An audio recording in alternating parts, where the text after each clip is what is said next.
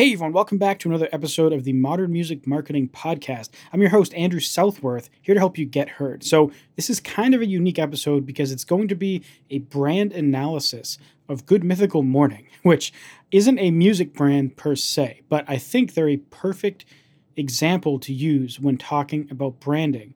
And I think the kind of analysis or things that I'm going to talk about in this episode are going to give you a lot to think about when you think about your music brand, because they're an online YouTube brand. They also are a music brand. They have merch, they have websites, they have a podcast, they have a book. And so you can look at a lot of parallels of what they do, or you can look at a lot of the examples of what they do and try to draw parallels to what you could be doing. And so the way that I'll start is by explaining what the heck Good Mythical Morning is, in case you don't know. Basically, it's a YouTube show with the host Rhett and Link, who also have their own YouTube channel. They get started off doing comedy skits, and then they started a daily show. Every weekday, they drop 2 episodes on 2 different YouTube channels. And it's kind of a comedy entertainment show. I've been watching it for years. It's immensely popular. It's got like 17 million subscribers on just their main channel alone. So I think they're one of the masters of branding in the online world right now, because everything down to their hairstyles is a fundamental part of their brand. And every episode has these unique, fun things that they do that strengthen their brand position even further. So if you hear me clicking around in the background, it's because I'm on their websites, just trying to make sure I pull up the right examples for myself to talk about. But the thing I want to talk about first is their content. So they have this content strategy where 5 days a week they're posting daily episodes on their main channel, and then 5 days a week they post episodes on their Good Mythical More channel, and then they have a weekly vlog that gets posted on the Rhett and Link channel on every Saturday, I believe, and then they have a podcast that goes live on their Ear Biscuits channel and on a podcast every Sunday. In addition to that, they have Mythical Kitchen, which I believe is 2 days a week. And that show also has its own podcast called, I forget, something with a hot dog. It's a funny name, but either way. So their content strategy alone, they kind of have this all-encompassing strategy. So if you're a fan of them, you kind of get sucked into their world. So that's why I wanted to bring this up first, because as an artist, you want to think about the ways that you can essentially suck a fan into your world. It can't just be about the music, because there's a million acts out there, and there's a lot of them just do the music thing, and that's why a lot of them never go anywhere. In 2020, it's not just about the music. You have to have more than that if you want to stand out. And so I'll just bring up a few examples of things that you could do. Obviously, you could start a podcast, and I've mentioned this and a few of these other examples a few times, but that's not necessarily going to be for everyone, but that's an option. And of course, the default option is be on social media channels. But to go further into that, you need to think about the things that you can actually be doing on those social media channels. And you need to have a content strategy around that. So, for example, if an artist finds one of your songs and likes it, you need to think about how many ways can they actually get pulled into your world. So let's say if you're using Facebook ads to target them, for example. If you're running that ad on Instagram and they find you, they check your song out. The natural thing for them to do is check out your Instagram. How often are you posting on there? Are you posting daily, every couple days, at least once a week? And are you posting engaging content that type of person will be willing to engage with? So you hooked them on the music, and then now you have the potential to hook them on the Instagram. Now, of course, everyone knows on Instagram you get a bio link, right? On that bio link, where are you going to send them? And this is where you think of the next stage of your content. Usually what you put inside of that bio link is what's called a link tree. Just Google Linktree if you're not familiar. Basically, it's a way to have multiple links inside of your bio on Instagram. And for me, for example, I have this podcast and I have my YouTube channel. And then, of course, I have like Spotify and a few other links in there. So for you, aside from those music links, maybe your example is YouTube. And maybe every week you upload a YouTube episode. So all of a sudden, you have the potential to hook this person with your music and Instagram. And then on your YouTube channel, maybe you post a vlog or maybe you do behind the scenes content. And then maybe on your YouTube show, you mentioned that you also have a blog on a website or you also have a podcast. And that gives them two more means to actually go and interact with your brand. So that's why I wanted to bring that up first. They have this all-encompassing strategy, and that allows for me as a person who likes their Good Mythical Morning show to get, aside from just their regular show, get sucked into the Good Mythical More show, and then also the Mythical Kitchen show, and also the podcast show, then also the weekly vlog, and then they even have a Patreon type community where it goes even deeper. So think about that. Now next, let's talk about their logo and their aesthetics, some of that surface level stuff. The name Good Mythical Morning. They say it in the beginning of every single episode. And it's how they greet people. They say Good Mythical Morning, like good morning, but good mythical morning. And so that alone is a very powerful thing. And then that extends to Good Mythical More because it's the show after the show. And in fact, the phrase the show after the show is a branding element for them as well. So they have all these little sayings that are just around the name. Now, I can't show you the logo here because this is an audio-only episode of the podcast, but the logo is this kind of flame that also looks like GMM. It spells out GMM, but it's in the shape of like a flame. And they use this in their intro segment. They have this kind of animated intro sequence where it shows that logo. And inside of the show, both of the guys, Rhett and Link in the show, they have mugs on their desk that they drink whatever they're drinking that day out of, and it has that logo on it. And naturally, they also sell these mugs, and they sell shirts with that logo on it. As an artist, it's hard to do the stuff with the name that they're doing, but with a logo, you want to think about all the different ways you can actually use a logo, just like what they're doing.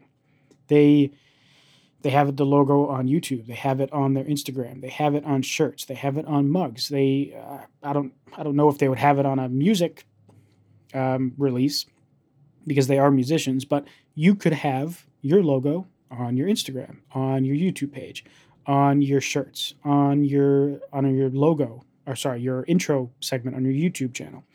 There's a million places you could put it, but you need to think about where you're going to put it and how often you're going to be showing that to someone. Because the more someone sees your logo, the more it starts to represent something bigger than just the logo, right? For me, the Good Mythical Morning logo represents the feelings I get when I watch the show. And when you see the Apple logo, you think of their entire brand, the feeling you get walking inside of a super white, clean Apple store. And that's how you want to think about your logo. So let's get a little deeper. I mentioned in the beginning that everything down to their hair is a branding element. And their hairstyles, again, I can't show you this, but if you look up Good Mythical Morning after this, you'll realize that they have very distinct hairstyles, and they're always exactly the same in every episode. And in fact, a couple years ago, their hairstyles were different. And it was kind of a big deal when they changed it.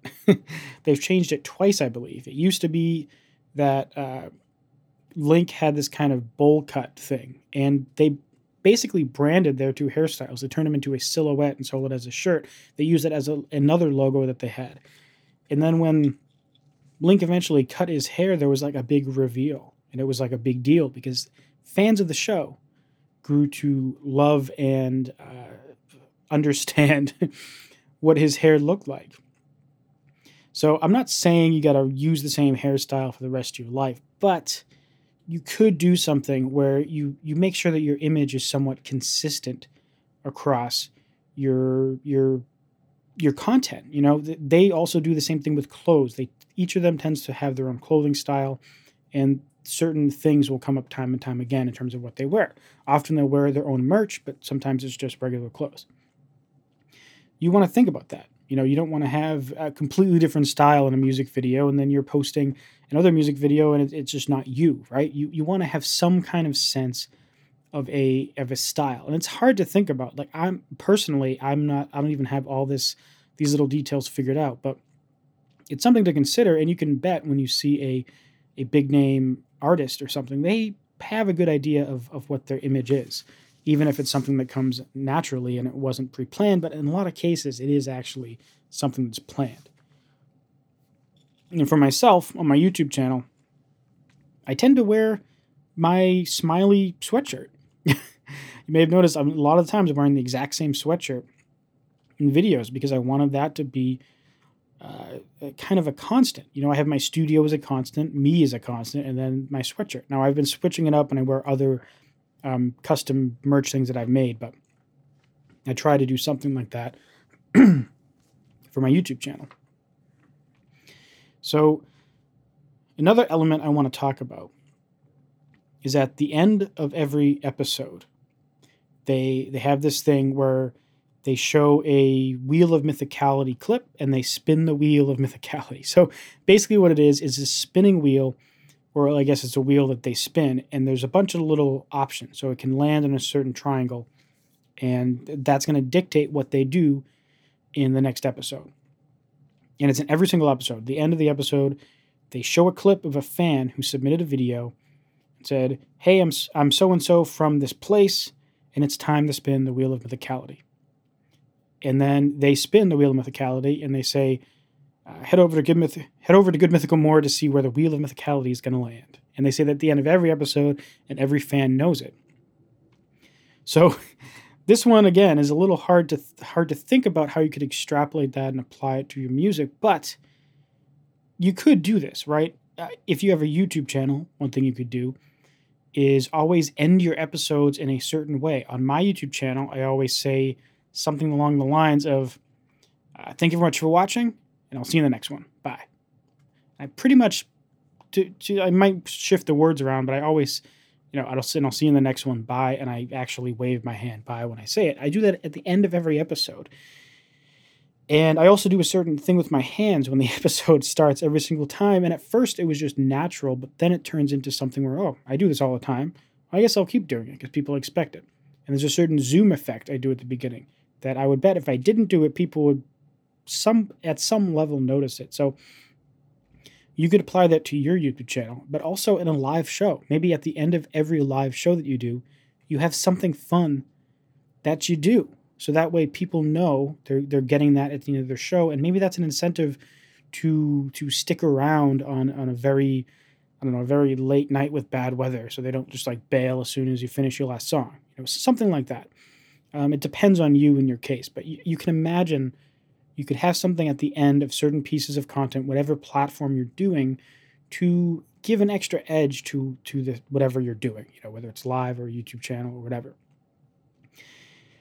And with the whole video clip thing, of course, that's a them thing, but you can imagine how if it's a certain thing that you're doing, like maybe a little giveaway or raffle or something, if it has a catchphrase with it, you could use that phrase that's associated with the event and use that as a hashtag or something. It's essentially the same thing they're doing, just you're applying it in a different way. So next, let's talk about some of their content types that are recurring, because this could actually be applicable to you. They have a series, well, they have a lot of series, but one of which is called Will It? And they ask all these questions like, will it French toast? Will it sandwich? Will it boba? Will it taco? And they just put a bunch, like for the taco example, they put a bunch of weird stuff in tacos. And they try to see if it will. And basically that means if it's good or if it's bad. So this sounds like weird examples, like like a Jello taco, all the way to like a scorpion taco. And they eat these things and report how great or awful they are. You could do this, of course, on a YouTube channel, but in terms of your social media content, you could have a recurring kind of thing that you do every day of the week. You could have on Thursday, you do like, Thirsty Thursday. I mean, that's kind of already taken, but you could, like, let's say instead of doing a drinking related thing, like an alcohol thing, where Thirsty Thursdays, you could, every Thursday, maybe you in your life, you often try different espresso drinks at Starbucks. You could take a picture, and then every Thursday on your Instagram and other social media accounts, you post a picture and say like Thirsty Thursday. And then your fans are over time going to start to associate that with you, and they're going to expect that every Thursday. And when you don't do it on a Thursday, they're going to be like, "Are you okay?" Like I skipped an episode one week. I forgot what happened, but I couldn't even get to like my computer to post. And I missed an episode. I think I had like car trouble or something. But people like commented like, "Hey, you didn't post. Like, where are you? Are you good?" And that was kind of a cool thing for me. But if you do something like that, it's a pretty powerful thing. And now, of course, my example is very boring, but you could think about anything that goes on in your life. Maybe you like working out, and maybe you do like motivational Mondays. I'm coming up with boring examples because I don't know you, but you have other things going on in your life than just music. And even if it really is music, then maybe you do music production Monday, where you show the music production that goes behind your songs. So every Monday, it's a behind the scenes music production related episode. And that's kind of like what Good Mythical Morning does in terms of their series. Now, you could also, instead of doing a weekly thing, you could do kind of a random recurring content thing where if you like a certain type of food, like maybe you like hitting up food trucks, whenever you tour or whatever, you hit up a food truck and then you talk about it in a video or whatever. You can think about a lot of ways to have recurring content in this fashion, whether it's on TikTok or YouTube or Instagram or even a live show. All right, so next, one thing I want to talk about is their show, Mythical Kitchen. And actually, before we do that, I'll go to merch first, because I think their merch has a lot of great examples that are pretty much directly applicable to artists, because most artists have merch. And if you don't, you should use a service like Printful or Teespring, because it's actually free. So it's called Print on Demand, where you come up with the design and they essentially make it for you and ship it for you for a fee. So it's a little less profitable, but you don't have to buy like 100 shirts up front. So let me talk about their merch for a sec. Now, I mentioned that they have like the t-shirts and the mugs with the normal logos on it, but they also do very frequent timed releases. And a lot of it is tailored around their content. So I'm just going to kind of go in a random section here. By the way, their website is mythical.com if you want to check it out yourself. And I'm just going to go to new arrivals. So right now they're dropping this thing called Feel Good. And they have stickers, they have shirts, and they have pictures of them wearing the shirts. And I believe the shirt showed up in an episode where they mentioned it. And so basically they show up in an episode wearing the shirt and be like, "We just launched this new merch thing. Go check it out at mythical.com. It's not going to be around forever. It's a limited thing." And this goes to a few different things. Right now, they're definitely promoting this Who the Heck Are Rhett and Link. And they wore it in an episode, and they said, this is a way for people who are fans of us to find each other more easily. So if you're wearing this and someone sees you in public that also watches the show, you'll have a chance to connect and talk about the show. And it's very obvious. It's a black shirt with white text that says, "Who the Heck Are Rhett and Link?" So you could definitely do something like this as an artist. Like in the first case, having time-limited merch where you're coming out with a song or an album and you put out one or two designs and maybe you only sell 25 of them. Or maybe they're only available for a week or 2 weeks or whatever. And then they're gone forever. And you commit to that. You make them gone forever. Now, in terms of in fact, that Who the Heck Are Rhett and Link shirt is sold out right now, and I think they only talked about it yesterday. So it's a powerful thing, that makes people act, knowing that they can only get it for a short amount of time, and it has this kind of fun aspect behind it. So the two things to point out for that are the time-limited merch categories, and then doing things to connect fans of yours. Now, this is a little bit harder as a small artist, right? If you sell some people your shirt, it's very unlikely that two of those people are going to bump into each other in the wild, right? Because you're a small artist. But if you're kind of getting in that medium stage, like I remember back in the day, there's this band called Periphery. They're a gent or metal band. And when the first album came out, I bought the shirt with the album. Like, I think I pre-ordered it, the shirt with the album. And I remember bumping into people who got that shirt too. Now, they weren't a super small band, but they weren't huge either. And when you ran into someone wearing that shirt, it was kind of like finding a unicorn, right? You were like, oh, you like Periphery? And it's kind of like, we should be friends, right? And it gets those people talking about the band more, and they get to connect, and maybe that can turn into something. You never know. Either way, it's powerful as a brand because you're connecting people and unifying them under whatever you stand for as an artist, whether that's just the vibe people get from your music, or whether if you actually have, a position, like either a common belief in your community or a political opinion, or whatever. It kind of lets people unite more easily.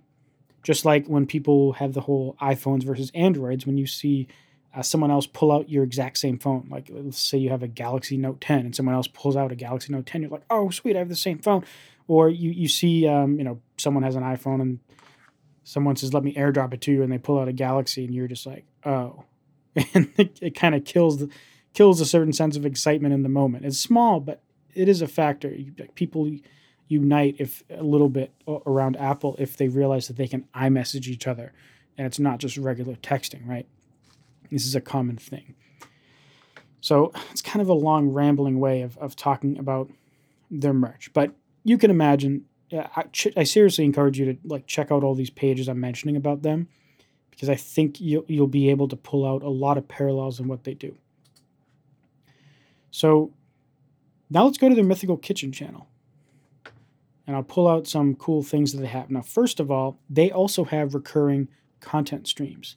They started off doing food fears, where the host would essentially get a disgusting ingredient and turn it into try to make it into a delicious food. Like, I think one time he tried to make a cake out of blood or something. And there's all these different kind of recurring content things. Now, in terms of the branding behind it, the host of the show is called Mythical Chef Josh. So even though his name's just Josh, he's Mythical Chef Josh. They always say that. And the way he acts on camera has a certain, I don't even know how to describe it.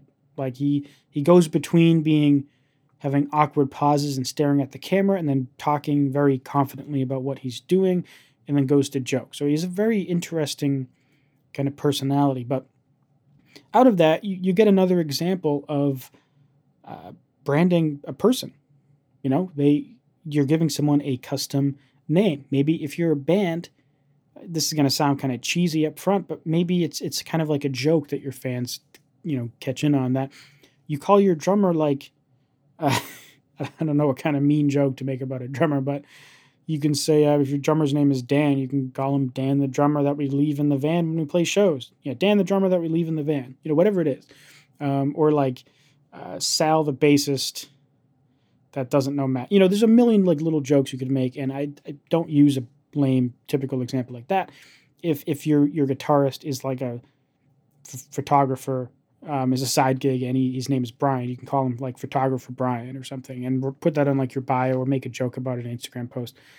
And eventually you're going to find that people start to pick up on that. So make sure it's something that you're happy with as a band, if that's the case. And if you're a solo artist, like me, maybe you name your controller.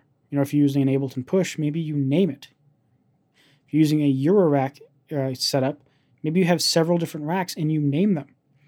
And then if you make a video with that Eurorack gear, you can kind of introduce them. If one of your racks is called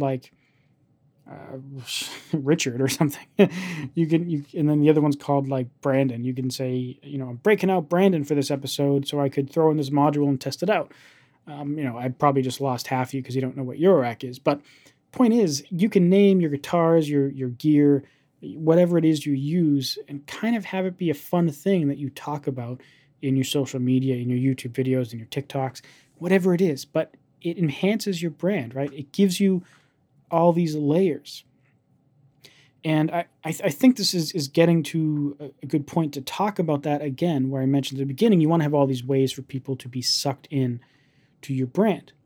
And really, it comes down to layers. I mentioned you have your music, and then maybe you have your Instagram, and then maybe you have a YouTube channel, and then maybe you have a blog. It also comes down to how enriched each of those individual pieces are.